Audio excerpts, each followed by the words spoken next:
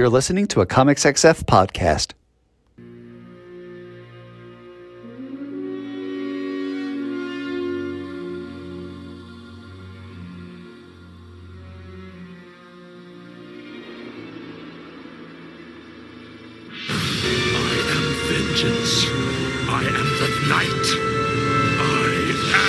Matt Lazowitz, and welcome to this week's episode of Bat Chat with Matt and Will, a Batman ranking podcast, where each week my co-host Will Nevin and I dig into 3 Batman stories, discuss them, and rank them on the big board, thus creating a giant list of Batman stories from best to worst.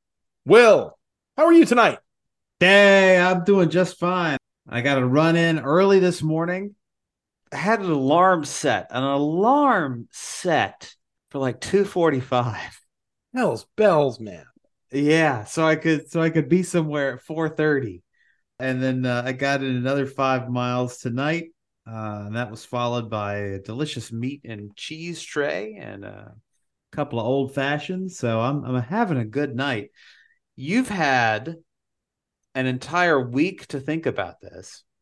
So last week was about which character we could vanish down the Batman memory hole. This week, it is which run would you vanish down the Batman memory hole? So I have thought about this. Uh-oh. And I have something that you're not a big Stephen King person, but are you familiar? Wait. Hold on. Modern King. What? Oh, okay. That's fair. I was like, whatever gave you that impression? Because I was reading King in 6th grade. Thank you very much. Right. But you said when we talked about King that you haven't read a lot of the more recent books. No, I don't read at all. So that would be a no. The novel 11/22/63 about the guy who goes back in time to stop the Kennedy assassination. The portal that he goes through, every time he steps through it, it resets back to the way the world was before he left the first time. So basically, if he goes and he comes back and the world is in worse shape, he can just go through again and it's back to the baseline. With what I'm about to suggest, I would want those rules because I would be very curious, because this is more a curiosity pick than an I really want this story gone pick. The intellectual in me, the student of literature and the way stories work, would be absolutely fascinated to see what a world where Dark Knight Returns I knew happened. it. I knew it. I knew that was coming. I knew that was coming from that preamble. Absolutely. I think it would be fascinating to see what a Batman who never had that story would be like. Similarly, Killing Joke, but I don't think Killing Joke happens without Dark Knight.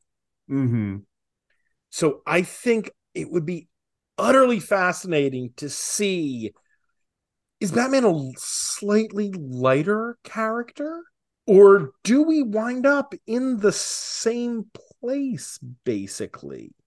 Is this a, if God didn't create man, man would create God sort of thing? Was Batman always sort of destined to go down this path? And if Frank Miller didn't do it there, someone else would have? It's not like Batman Bendis would have done it, 10 years later. It's not like Batman was a light character before that. We've read some of that stuff. That first Jason Todd story isn't exactly roses and tea parties.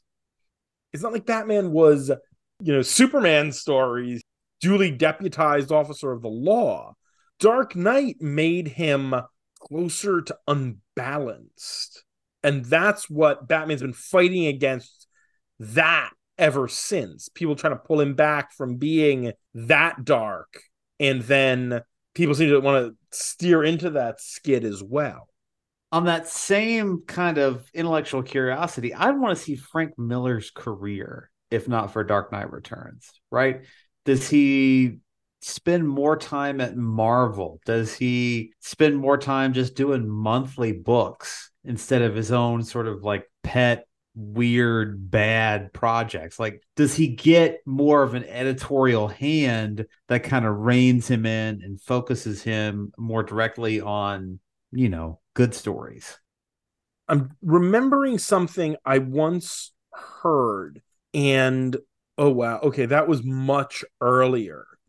There was an ad in a Marvel comic around the time that Miller became the artist on Daredevil. Originally, he was apparently supposed to be the artist on Doctor Strange. That got as far as house ads, Roger Stern and Frank Miller.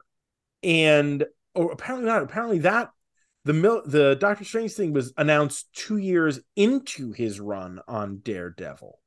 And a couple of months after he began writing that book. But yeah, it didn't work out. But that would have been fascinating in a world where Miller was writing Daredevil with Klaus Janson doing the art and drawing Doctor Strange with Roger Stern writing it.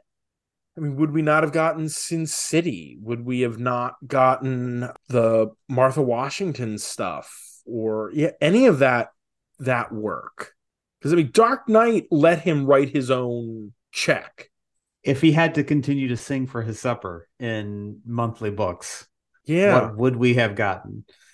we probably wouldn't have gotten Year One, which would have been a shame. But well, we still might have. Because I mean, that was the same creative team as Daredevil Born Again, which is not related to Dark Knight. What run were you thinking you'd want to see gone? Well, obviously, you've got more of the history, so I'm going to naturally into a recency bias. I mean, the Tom King run was so ponderous, even as we do have him in the top 10, just killing off Alfred, right? And apparently, editorial is in no rush to bring him back. That takes so much away from the character, and the death was so meaningless. And I remember just being so outraged that we have this big graphic splash page of Alfred dying, and it doesn't end that issue, right? The issue ends with a focus on Batcat. I'm like, you just killed Alfred Pennyworth, and that's not the focus of this issue. Like, how dare you? So, if for no other reason, and there's a lot of other things that I could dissect about the Tom King stuff, I would push him into the memory hole. I was trying to think of what runs on Batman or Detective I would completely get rid of, but they either were too inconsequential, like that 7 issues by Larry Hama that weren't great. You could get rid of those, but that's not going to affect the grand arc of Batman. It's a fart in the wind. Who cares? Right, exactly. We wouldn't have Orca. That's about it. But other runs, you'd be throwing out the baby with the bathwater because there would be good things mixed in with some of those other runs that were kind of meh. But I just think the idea of a world where Dark Knight never happened would just see such a fundamental change to the character. Or it would be even more fascinating if there was no fundamental change to the character, if the arc of history would have found its way there anyway. Bends toward a more serious Batman. Right. All right, so Time Machine. Number 1, stop Hitler. Number 2, we stop 9/11. Number 3, we stop Frank Miller. Yeah. But Number 4, we stop Star Trek Nemesis. Before Into Darkness? Ooh. Or is there the argument that by stopping Nemesis from happening the way it did, we would never have gotten the Kelvin timeline? I think so. If Nemesis had worked better, we would have gotten the next movie that they had planned, and then maybe some kind of Deep Space Nine or Voyager or something original set in that world. Yeah, we get Search for Data, maybe something else that puts a big bow on it. And yeah. I would love a big screen something set in the world of Star Trek, something with the Federation, but that isn't an established crew. Something that a series of movies could really build, or a series of just one-offs about, that would have to be Paramount Plus, or what is that what it's called? Paramount? Yeah. Okay. Well, that was Fuller's original vision for Discovery. Like, it was going to be an anthology series. But, that didn't exactly work out. That never works. Because that was the original idea for those out there who remember it, Heroes, the TV series on NBC. Every season was supposed to be a different set of characters in this world. But the network's like, but people love Masioka and Hayden Panettiere and these other characters. We can't get rid of them. Save the cheerleaders, save the world. Right.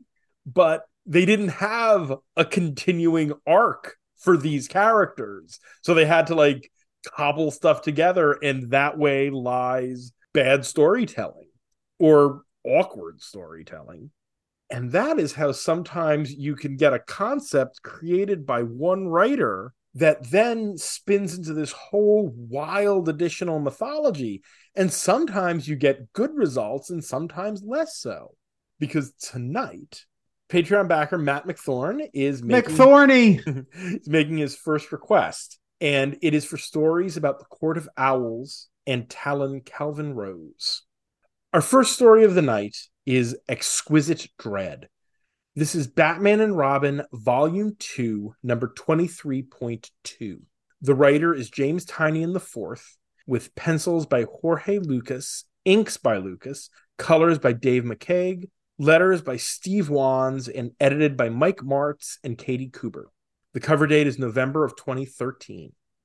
As chaos spreads through the world thanks to the crime syndicate, a member of the Court of Owls takes his daughter deep into the bowels of one of their strongholds, detailing the history of the court and leading to a terrible secret. So we are in the middle of the Forever Evil event with this issue. And while that is mostly incidental, question mark, is at least forming the backdrop of what's going on in this story. This is also Villains Month, where all the titles were taken over by villains, and a lot of the titles were sort of put on a hiatus. There was no issue of Nightwing that month. There was no issue of Catwoman that month. Instead, all 4 Bat titles were released weekly, and each one focusing on a different villain. That's why Court of Owls is 23.2 of Batman and Robin. Bunch of good decisions being made here. Oh, it was a clusterfuck. Can you imagine walking into a comic shop and saying, Hey, I'm looking for Batman and Robin 23.2. On top of that, and now this is fun.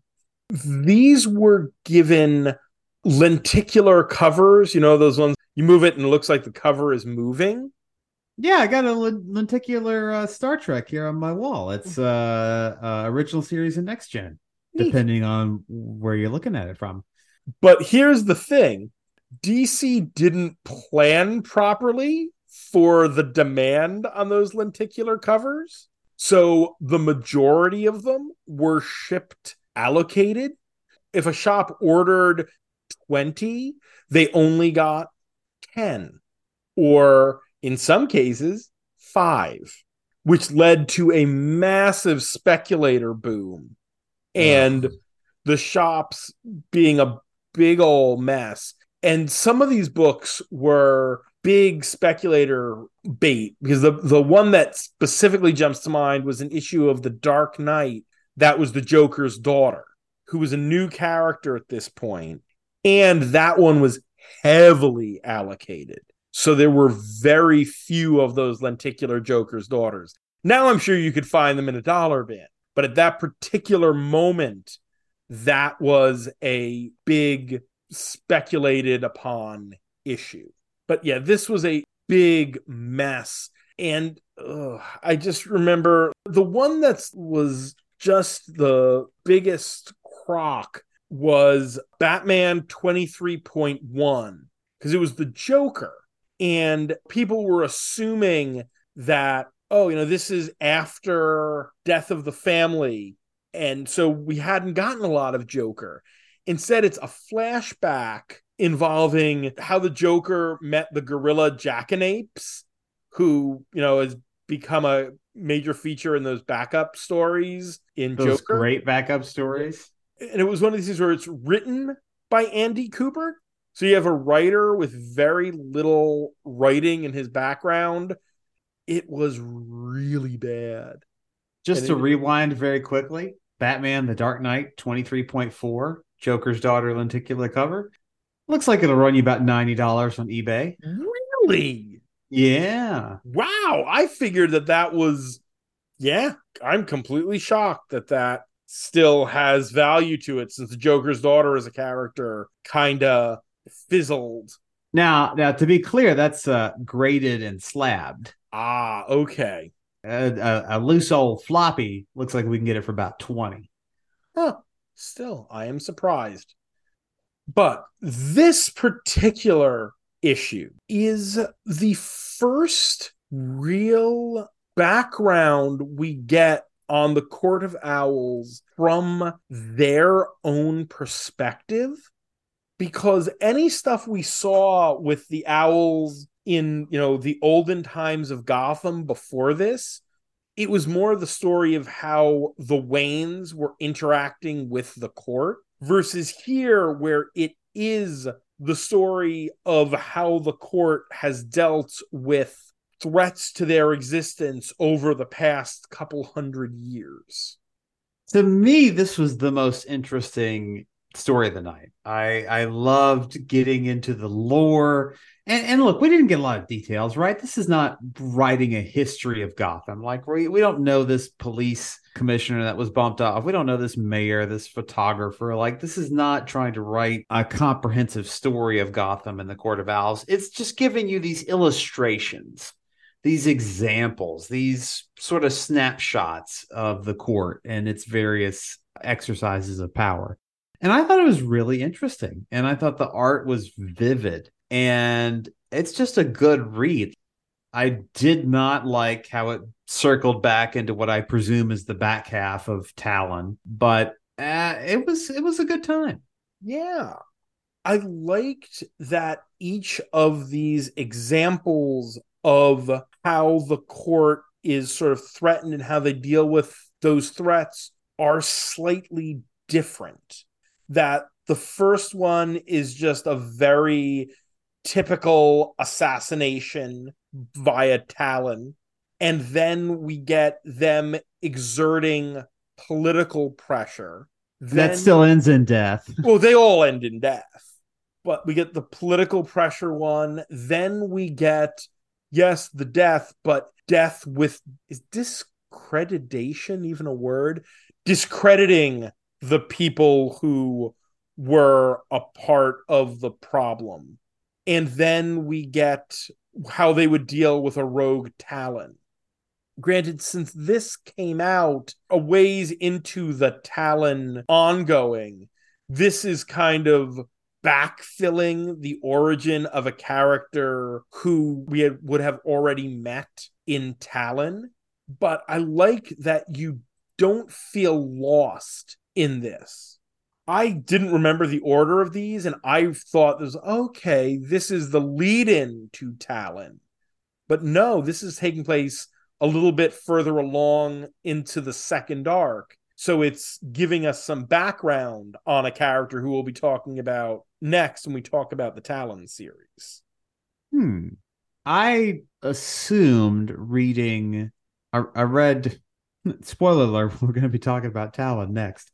I read Talon first, and I assumed that we were talking about some character in this issue that I had not met yet, but I guess that's not the case. I read these when I was doing our little script. I kind of did a double take because I thought Talon was a book that launched out of Forever Evil, but no, Talon launched before. So Talon was another book that would have been put on hiatus for Forever Evil. So this probably was sort of the issue that dropped in that, yes, it was a Batman and Robin issue, but it's sort of also the Talon issue for that month. Great stuff. But, it'll sell more if it's called Batman and Robin. Yeah. Look, if Talon didn't sell, I'm not surprised. But we'll get to that. The framing narrative here is also real creepy. The Court of Owls, I feel, works best when you never see the owls under their masks. Oh, yeah, for sure. That throughout this whole story, you have Papa Owl and Daughter Owl making their way deeper and deeper into the catacombs of the Orchard Hotel. And as they do, you never see them without their masks. And when they get down there and there's other owls, they're wearing their masks. When you remove the mask, they're just rich douchebags. Yeah, especially when we see this in Talon, when we start to give them names and like familial relationships and their own little goals and side projects and businesses, and like this is much less a malevolent force than more of just a bunch of douchebags. It's why you never take the William Shatner mask off Michael Myers. It's why Precisely. you never see Michael Myers' face. Because if you do, he's just a man. It's why in the original credits of that original Halloween, he's not credited as Michael Myers. He's the Shape. The Shape. I like that. Yeah. You don't want to humanize the owls. No, not at all. And so keeping them here and having, the little girl who in the end lunges and stabs the owl guardian at the bottom of this sort of descent into hell. Yeah, creepy little kids are creepy, but the blank owl mask over her face as she does that, I think makes her a little creepier. It does. And it's an interesting theme with the owls in that this is just a perpetuation of generational trauma. For the shit that I gave, like adding in all these familial details, that is one interesting aspect that we see in the next story, that this is just a continuing infliction from father to son, grandfather to father to son, just adding on to this trauma. And I think you can have an owl unmasked, but there's a shift. Because there is a scene here where the mayor of Gotham is brought into the Orchard Hotel. And he meets Mr. Orchard, and he's not masked at that point. And they're talking. And then the other owls kind of come out of the shadows and surround the mayor. And they're all going, who, who, who, who. And when the mayor turns back around to Orchard, now he's in the mask. There can be a cool transition of when a person goes from just rich douchebag to owl. But it has to be done for effect. And it is one of the problems we get with the next story. When the owl is wearing the mask, when the owl is not wearing the mask, they sound pretty much the same. Not in the mask, they can sound like rich douchebags. When they put on the mask, they need to be bloodthirsty and terrifying. But that was such with the mayor in this issue. That was such a good stretch of I did what you wanted, and we see the terror on his face as he's left to die in the labyrinth. Like that was such good visual storytelling. Like just nailed it.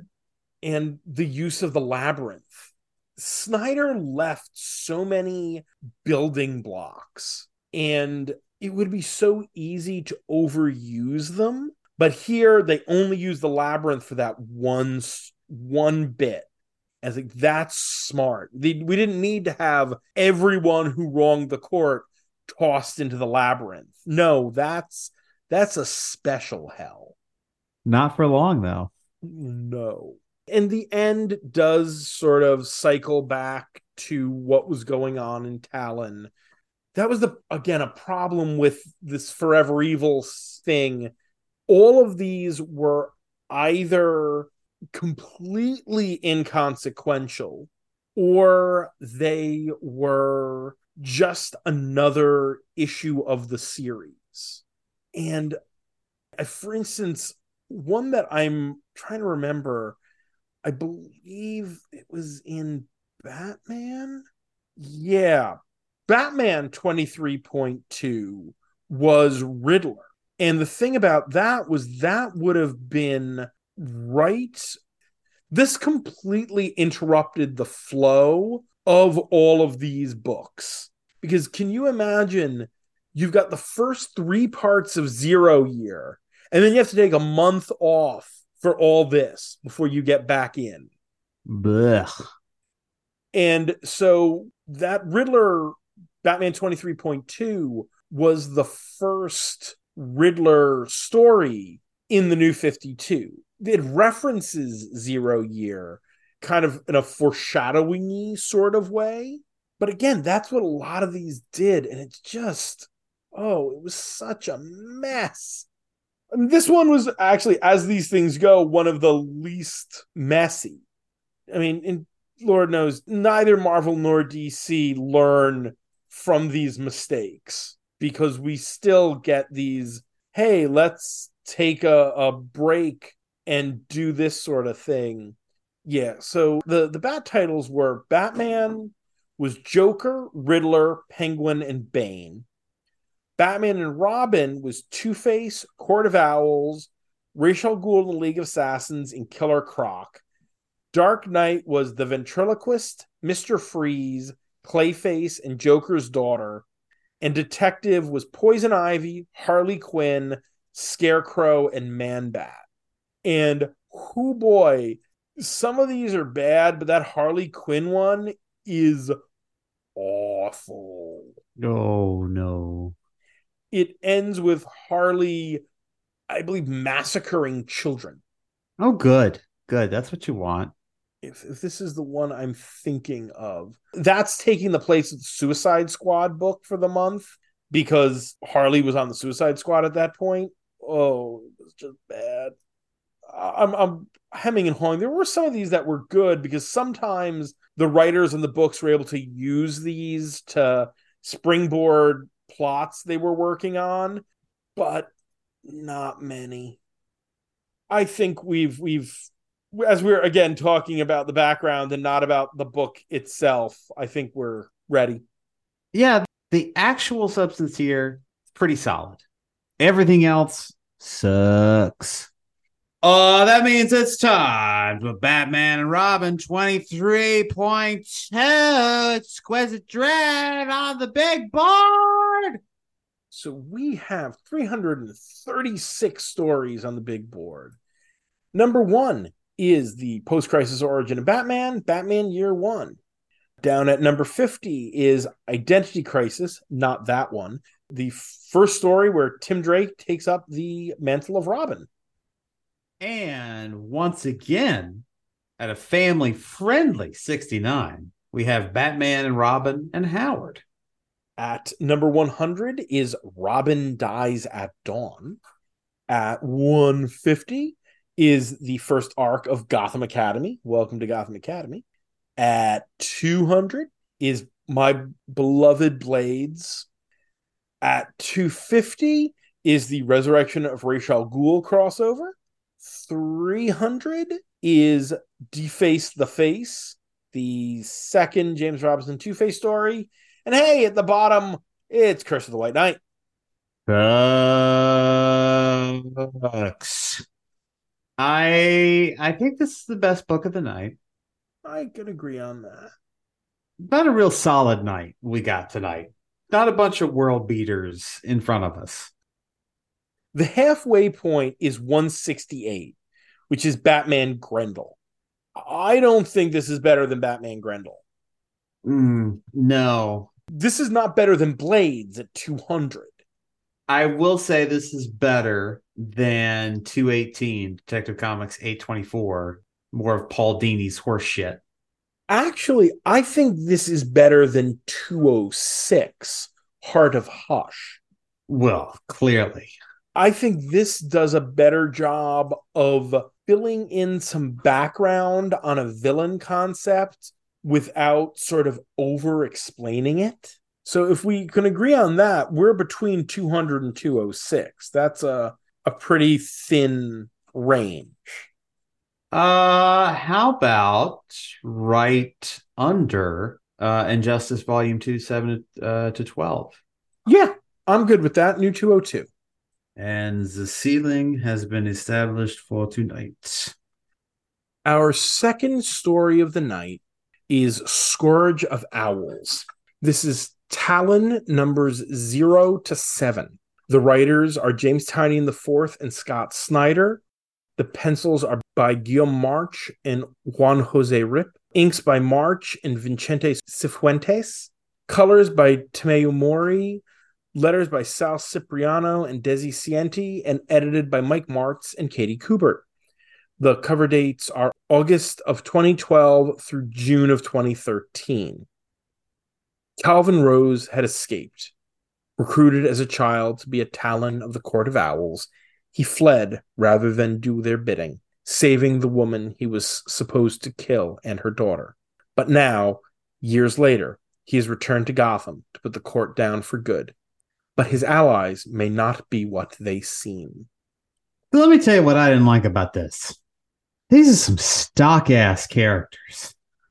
These are some white bread, vanilla-ass, got nothing going on. This is, I want to say, both Tynion and Snyder at just kind of their lowest. Like, this is just meek, plodding, nothing. Right? It's not bad, but it sure doesn't hold your interest over 8 issues, right?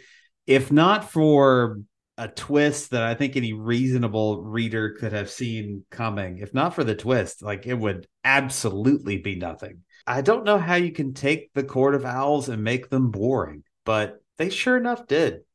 This was Tynion's first real solo outing. Yes, Snyder is credited, but it feels more like Snyder gave him a real rough outline and Tynion ran with it. Mm-hmm. And I think what got me, and I'm surprised that, I agree entirely about everything you just said, but this is a painfully overwritten comic. The walls of dialogue in this thing, the heavy narration, it was a slog at times. Yeah. The squabbling between Calvin and his would-be handler. What's the guy's name? Sebastian Clark. Yeah.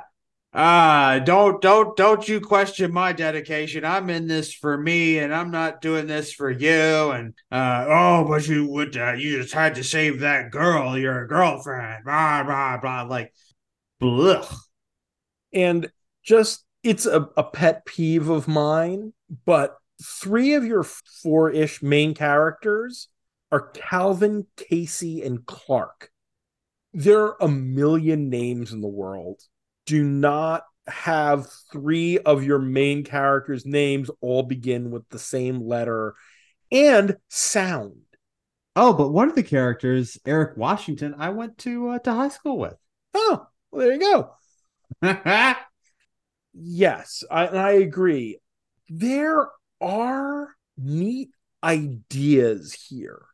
I think a civil war within the Court of Owls and the idea of sort of factions picking each other off, a fight within a secret society like that is a neat idea, but it's all so melodramatic. Oh my God, is it ever? And I am very curious to read the back half of this before we read Tynion's Joker, because this does seed stuff in Joker. Bane's connection to the court, and a blink and you miss it reference that Cressida, the woman who's Gordon's handler, She's Clark's daughter. Huh. It's one or two panels where they mention it, and there's like to learn more, read James Tynion in the Fourth's Talon, which makes me more confident that this was Tynion's book, because it says in that blink and you miss it panel and joke James Tynion the Fourth's run on Talon. I mean, I wouldn't necessarily be pointing anyone back to this, but hey, you do you, bro. And this was a book that DC was pretty hot on. This was spinning out of Court of Owls. I mean, I think I misread the release dates at the beginning because I have a feeling like I copied and pasted wrong. But this came out in November of 2012. I think this was one of the books that they were launching out of Zero Month. Yes. So they had initially canceled a few of those New 52 series, and they were filling them back in with new books. And this was one of the first big releases of the second wave of the New 52. So it was launching 2 months after Court of Owls ended, because Court of Owls ends at 11. 12 is the Harper Row one-off, and now you've got this book. So there was a big push on this book. This was the specific request from Matt McThorne. And as he said, boy, DC really wanted me to think Calvin Rose was going to be a big thing, huh? Stop trying to make Calvin Rose happen. Well, they have. They have completely forgotten that Calvin Rose ever happened. And there is that level of frustration of, let's show how cool this guy is. Oh, he knew Dick Grayson back in the day, and he broke out of cuffs that Batman couldn't break out of, period, in seconds. There's a level of too competent there that's kind of frustrating. I think the really frustrating thing about this character is that he has no inner life. He has nothing else about him, right?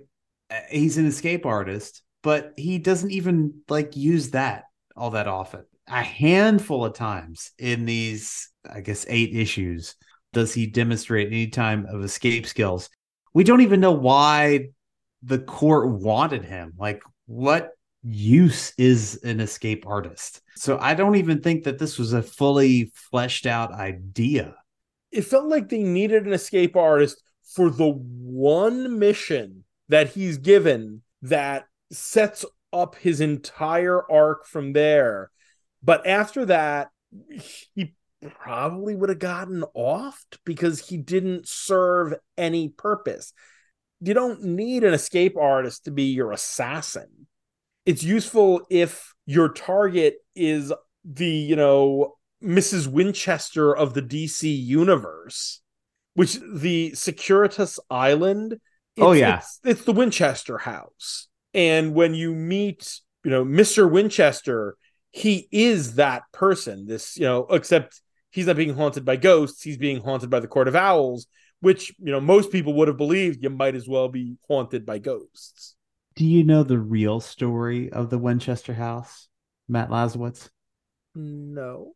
It was a way for Sarah Winchester to keep people employed. She did not believe in ghosts. Huh. Well, good for her. Yeah. Anyway, I want to like this book more than I do. Again, as I said, the core of it, the civil war within the court, or the idea of the victims of the court fighting back, is a neat idea. But Clark is your typical crotchety mentor. He might as well get Chris Christopherson in his Blade mode to play this character in the movie. Yeah. Because he's Whistler from Blade. And I love the idea when we eventually get to Casey that she's built this whole network of people trying to escape the various crazy secret societies in the DC universe. She's fleeing the court, and her inner circle are 2 former members of the Cult of Cobra, a former mobster, typical mafioso, and a former member of the League of Assassins. She read to me as someone who was too competent. We just see her as not even a love interest at the beginning. Like she's a damsel. And then like we jump forward years later. It's like, oh yeah, I'm this badass. I've established this network. Like none of this groundwork is laid out. Like it's just so jarring to see her. It's like, oh yeah, I've built this team and this has been my life's mission since you quit on me and you decided to be this coward, Calvin, like, get out of my life. I don't need you. Just it was a weird stretch. I had a problem also too with the art. Which one of these artists thinks that older people look like zombies? That is absolutely Guillaume March. Yikes. This was, I'd say, almost age discrimination in spots. Like, Clark should not look like he is decaying. Like, he should not look reanimated. The visual representations didn't make any sense. And I thought the one issue that he didn't do, or the handful, were much stronger. He just doesn't do issue 2. Yeah. These are two of my least favorite mainstream comic artists on one title. How fun for you. Yeah, Guillaume March, he's done stuff that's better. I mean, he was one of the principal artists on Joker, on Tynian's Joker. But his stuff is always weirdly angular, and his female characters are like hyper sexy, and his male characters are just weird. Facial expressions in general, not a strong suit. No. And then Rip, like, here's the thing. Guillaume March comes out of, I believe, adult comics. He worked for Spanish publisher Eros Comics on some of their adult comics as his earliest credits. And Hot. the other guy, Rip, his stuff is Avatar. Ha! He is the current artist on Wolverine. And Tony Thornley and I, in our X Chat column, we've both said his, again, facial expressions are all over the place.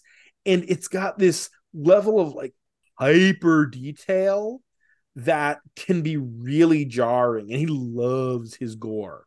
That's an Avatar man right there. Oh, absolutely. Oh, you remember when they were a going concern?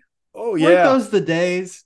Back in the days of when they were, doing all Garth Ennis and Warren Ellis and Alan Moore.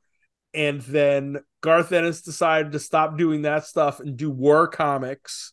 Yep. Almost exclusively over at Aftershock, which did not end well. And then Warren Ellis fell out of favor with everyone. And Alan Moore quit comics. And so Avatar was kind of fucked. But yeah. Those were the days. Oh, the ways of comic book publishers. Hey, kids. If you listen to this, right, especially if you're, let's say, under 10, go ask your mom and dad, are your dads, are your moms, are just a cool uncle. Go ask them for Crossed. Go pick up Crossed. Garth Ennis Crossed from Avatar. It's a real kid-friendly book. Yeah. But yeah, you look at Guillaume March's credits, he's done a lot of Bat books. I mean, he did, his first thing was one of the Joker's Asylum one-shots, Poison Ivy. But he's done some Batman, he's done some detective, he did an Azrael miniseries, an Oracle miniseries, Gotham Gazette, Gotham City Sirens, Talon, Joker. This guy's been all over the Bat books. Catwoman, he was the original artist on the New 52 Catwoman. So he's the one who drew Batman and Catwoman fucking in masks. Nice. Yeah, I hate that book. We'll get there at some point. And even our main villain, the main villain we think is the villain from the beginning, because our main villain, let's be fair, is Sebastian Clark. Felix Harmon, this psychotic serial killer Talon is, again, just the broadest of stereotypes. Did you read this in the trade? No, I read it singles popping through Infinite. Oh, okay. So in the trade, we've got some character designs for Felix Harmon. And he's drawn here with some chains. And these are notes from March. Hidden face, creepy, chains. He was a circus scapist that used strength instead of ability? Question mark.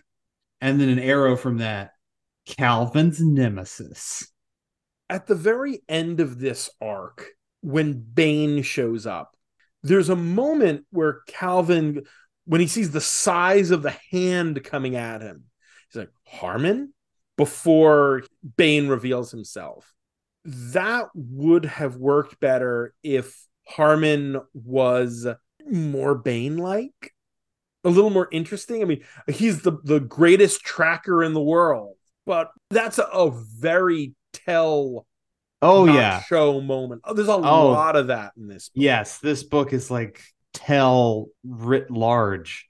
To me, like the Bane appearance is just an absolute groaner, right? You have set up Harmon as basically Talon Bane, and then you're going to give me the original Bane, and I'm like, okay, eventually you're going to have a big monster fight in this book. And I'm like, this is not that clever. But as you pointed out, there is a little something underneath all of this that we see with fathers and sons and the trauma that they inflict. Because we open on Calvin having been put in a cage by his own father, who we never see, and we just have to assume is an abusive monster. But then we repeatedly see throughout this Orchard, who was the Grandmaster of the Court, who, when his son rejected the legacy of the Orchards, he had his son made into a Talon. And then we see the O'Malleys, who are 3 generations of Talons. And the youngest O'Malley decided to not sire an heir because he didn't want his son to have done to him what was done to Nathaniel O'Malley. And even Casey, with her father, who was so haunted and broken by the court that he locks himself and her away from the world. You see what Tynion can do as a writer here, because that is the kind of stuff that's Tynion's bread and butter. Trauma and the sins that we inflict upon each other. But this is a very raw, early work from a writer who is still honing his craft.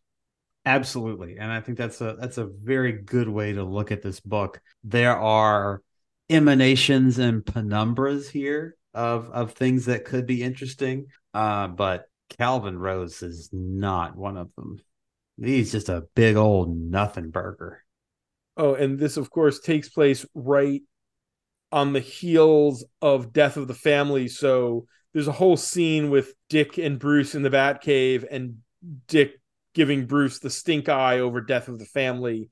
I know you gave some lip service as to why Dick was here, but that scene doesn't work. It's just there so Dick can kind of recognize Calvin Rose. He's in the red costume. That shouldn't count.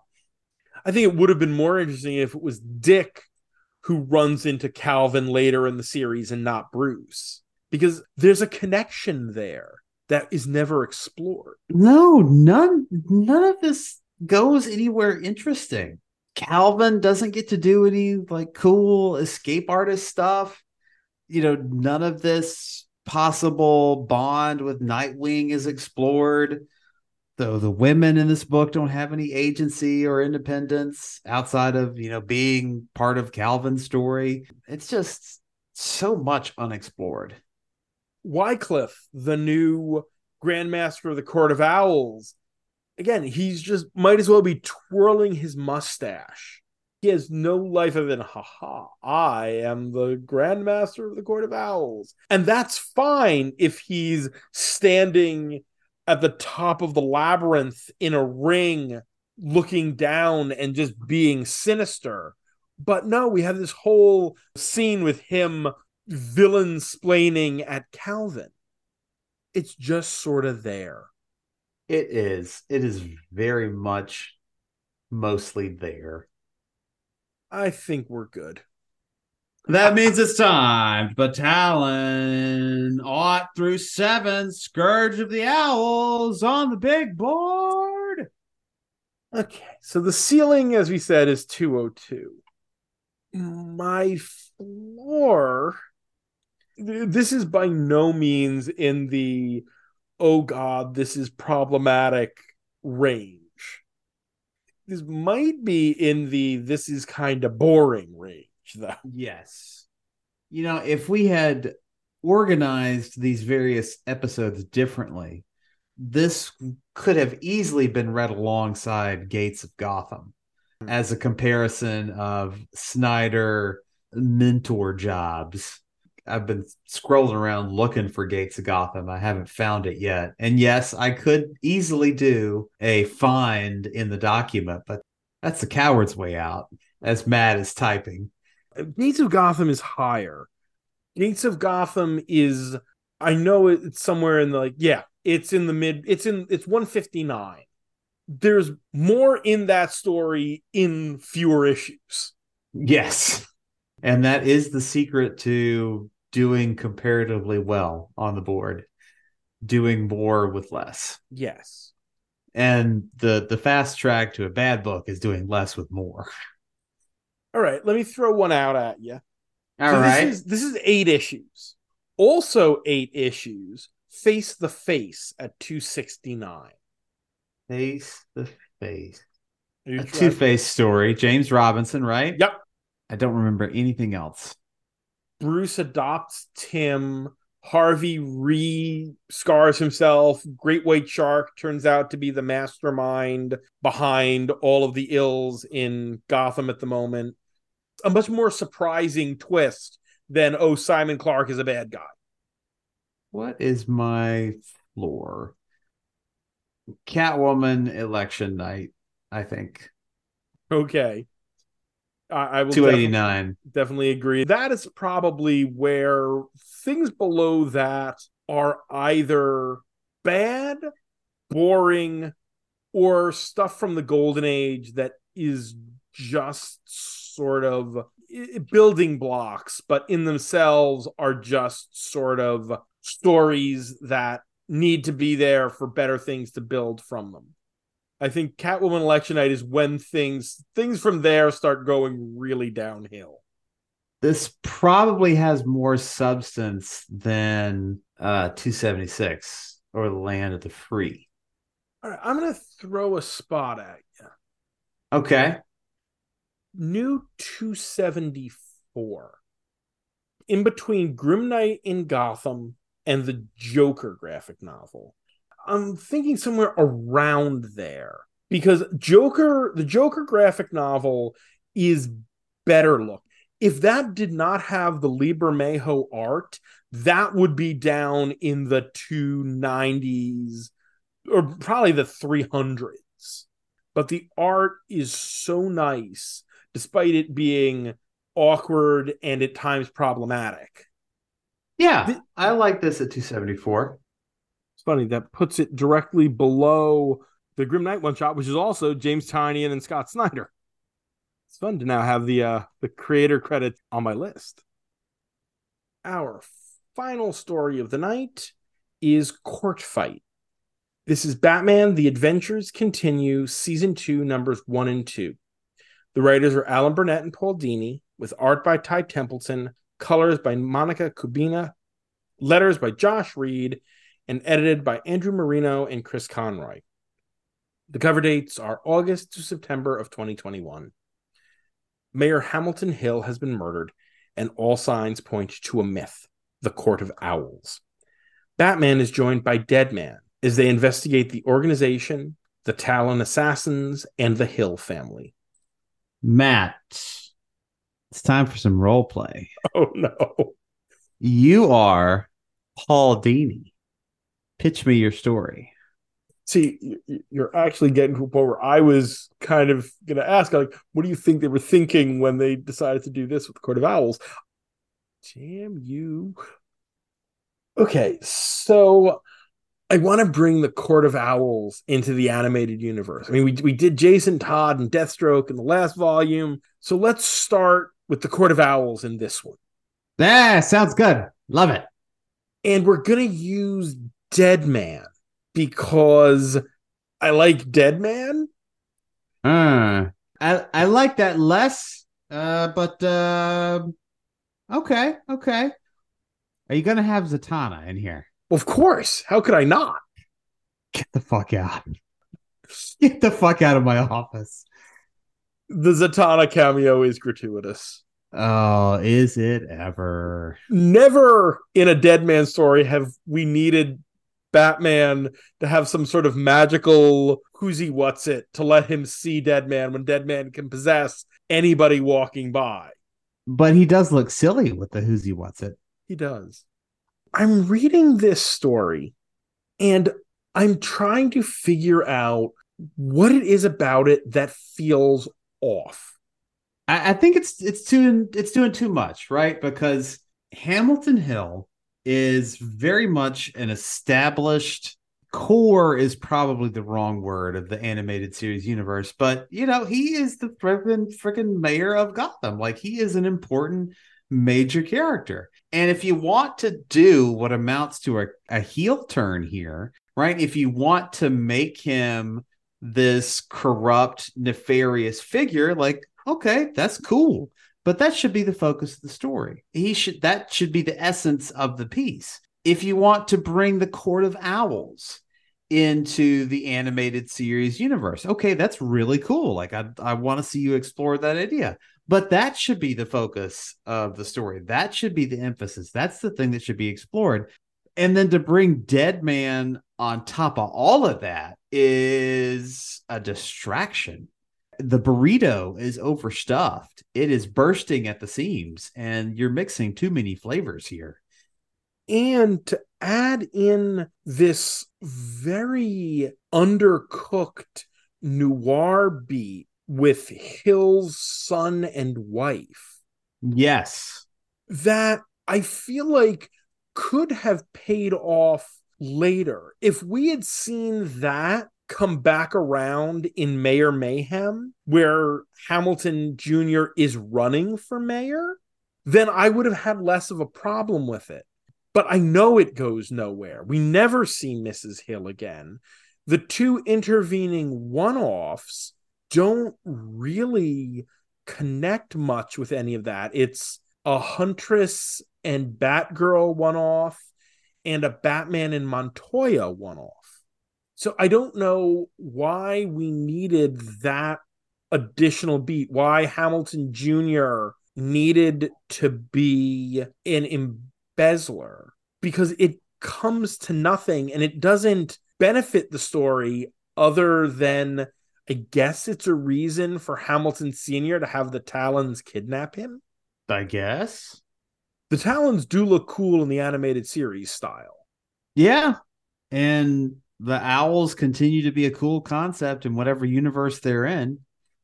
I would wish that we had been able to sit with this Batman a little more as he kind of explored it and thought about it. It's like, oh, I'd always heard this nursery rhyme, but I had never given it much thought. But, of all the years I've been around here, I've seen these things and about how Gotham just can't be challenged sometimes. It can't be beaten. And I wonder if possibly there's some conspiracy here going on, right? I've always sort of speculated that maybe this is real, but I've never seen the evidence. Well, now the evidence is staring me in the face. What does that mean? I think your statement before this was overstuffed works for a lot of what's going on, because it's also, okay, he can't just go to the Gotham Historical Society to see, these supposed artifacts of the Court of Owls that are there at the Historical Society that most people believe were just props that people made up to play into this. It has to be General Vreeland and Veronica. to add in more characters from the animated series. And the other weird thing is that Deadman is referencing that issue of Gotham Adventures that we covered way back when on this show, which is weird because none of that stuff is technically canon. Oh, that is weird. But it's clear that he's referencing that issue because it's about Bruce and Dick helping find his killer. Deadman never appeared on Batman the Animated Series, and his one appearance in Justice League contradicts this. So it's strange that that was specifically being referenced here. Huh. I do like Deadman possessing Alfred and making Alfred do backflips. He is very spry. Yes. Reading this whole story, I think the thing that befuddled me most is the big change to the owl lore here. In the main DC universe, the Court of Owls has existed in secret all this time. Here, the court somehow, despite having been active probably back in the 30s or 40s, because Veronica Vreeland, who is of Bruce's age, her grandfather was killed by a Talon. And her father was, he's got the buzz cut. He was in the military. So he had to be about 20 then. So he's probably in his 60s now. So the court was active 40 years ago. Now they're just gone. And Hamilton Hill has, seemingly resurrected them. But how? We get no explanation as to how he found the Talon, why he is the only owl. Because there are no other owls. He's the only owl. And he somehow has a Talon. None of that is explained. It felt like there were big gaps in this story that were more interesting than, hey, let's have Deadman in here and get a few pages with Zatanna. Again, if you wanted to make Hamilton Hill a member of the Court of Owls or even the Grandmaster of the Court of Owls, great. But let's really explain it. And he's her dad's age. Why would Veronica Vreeland have invited him to one of her, parties that the general seems to look down on? It doesn't seem like the kind of place you invite the mayor. Maybe the mayor's son.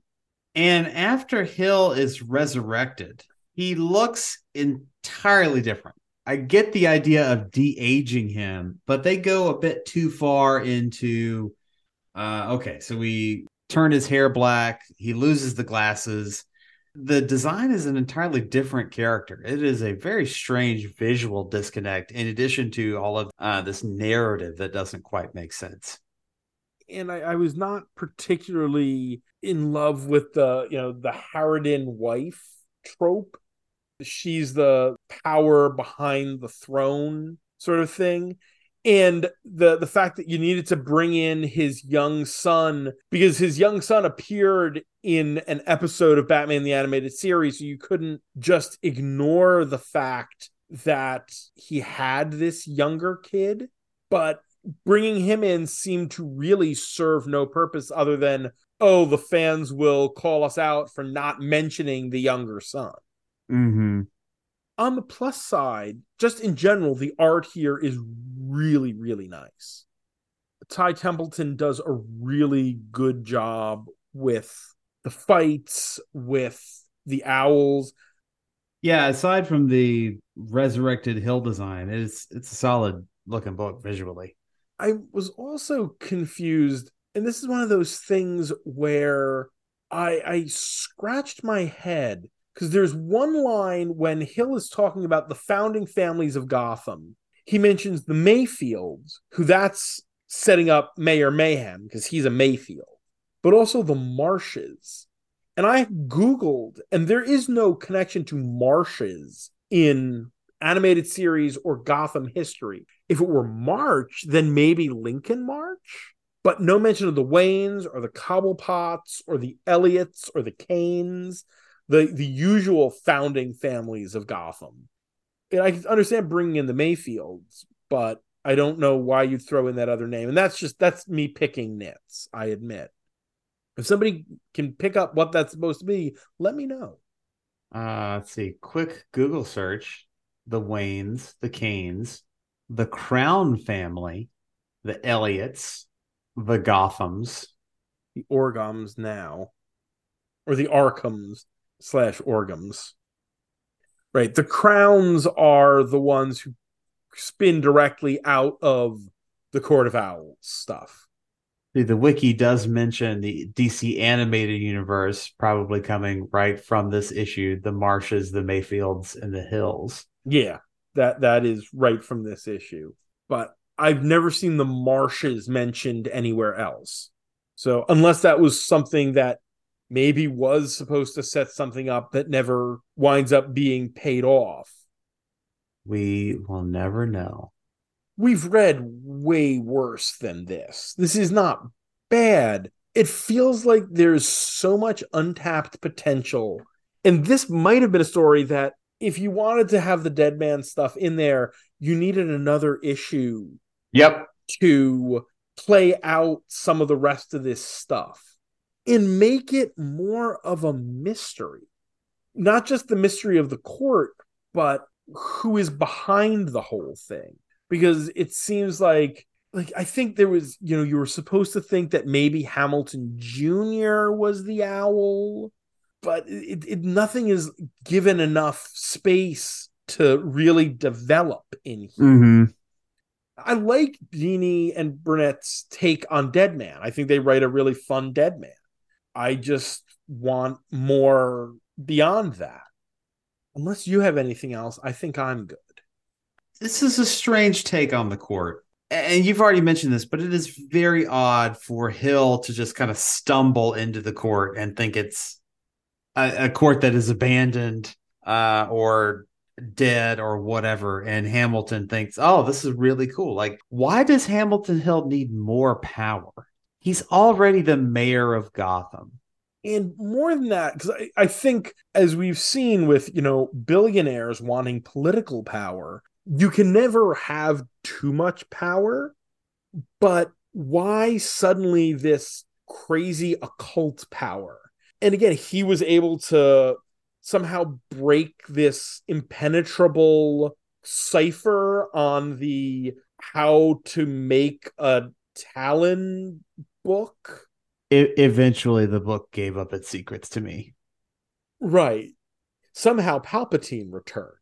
The dead speak. And I mean, yes, I guess I understand that. I was saying before how he got the one Talon. I guess the book told him how to make some guy a Talon. But I want to know why there was no Court of Owls, why Hamilton Hill had to resurrect the whole thing. Give me half a page that explains that infighting within the court destroyed it. Or because there were no Golden Age heroes, no generation of heroes in the animated universe before the Justice League. So it can't be that Green Lantern or something interfered with them. But we don't, no idea why the court was active 40 years ago and suddenly in the intervening 40 years flat out just ceased to exist.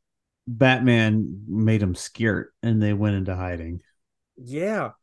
And again, if this were building to a story where the real Court of Owls returns, that, they viewed Hill as a usurper and let him do whatever because we have our own plans.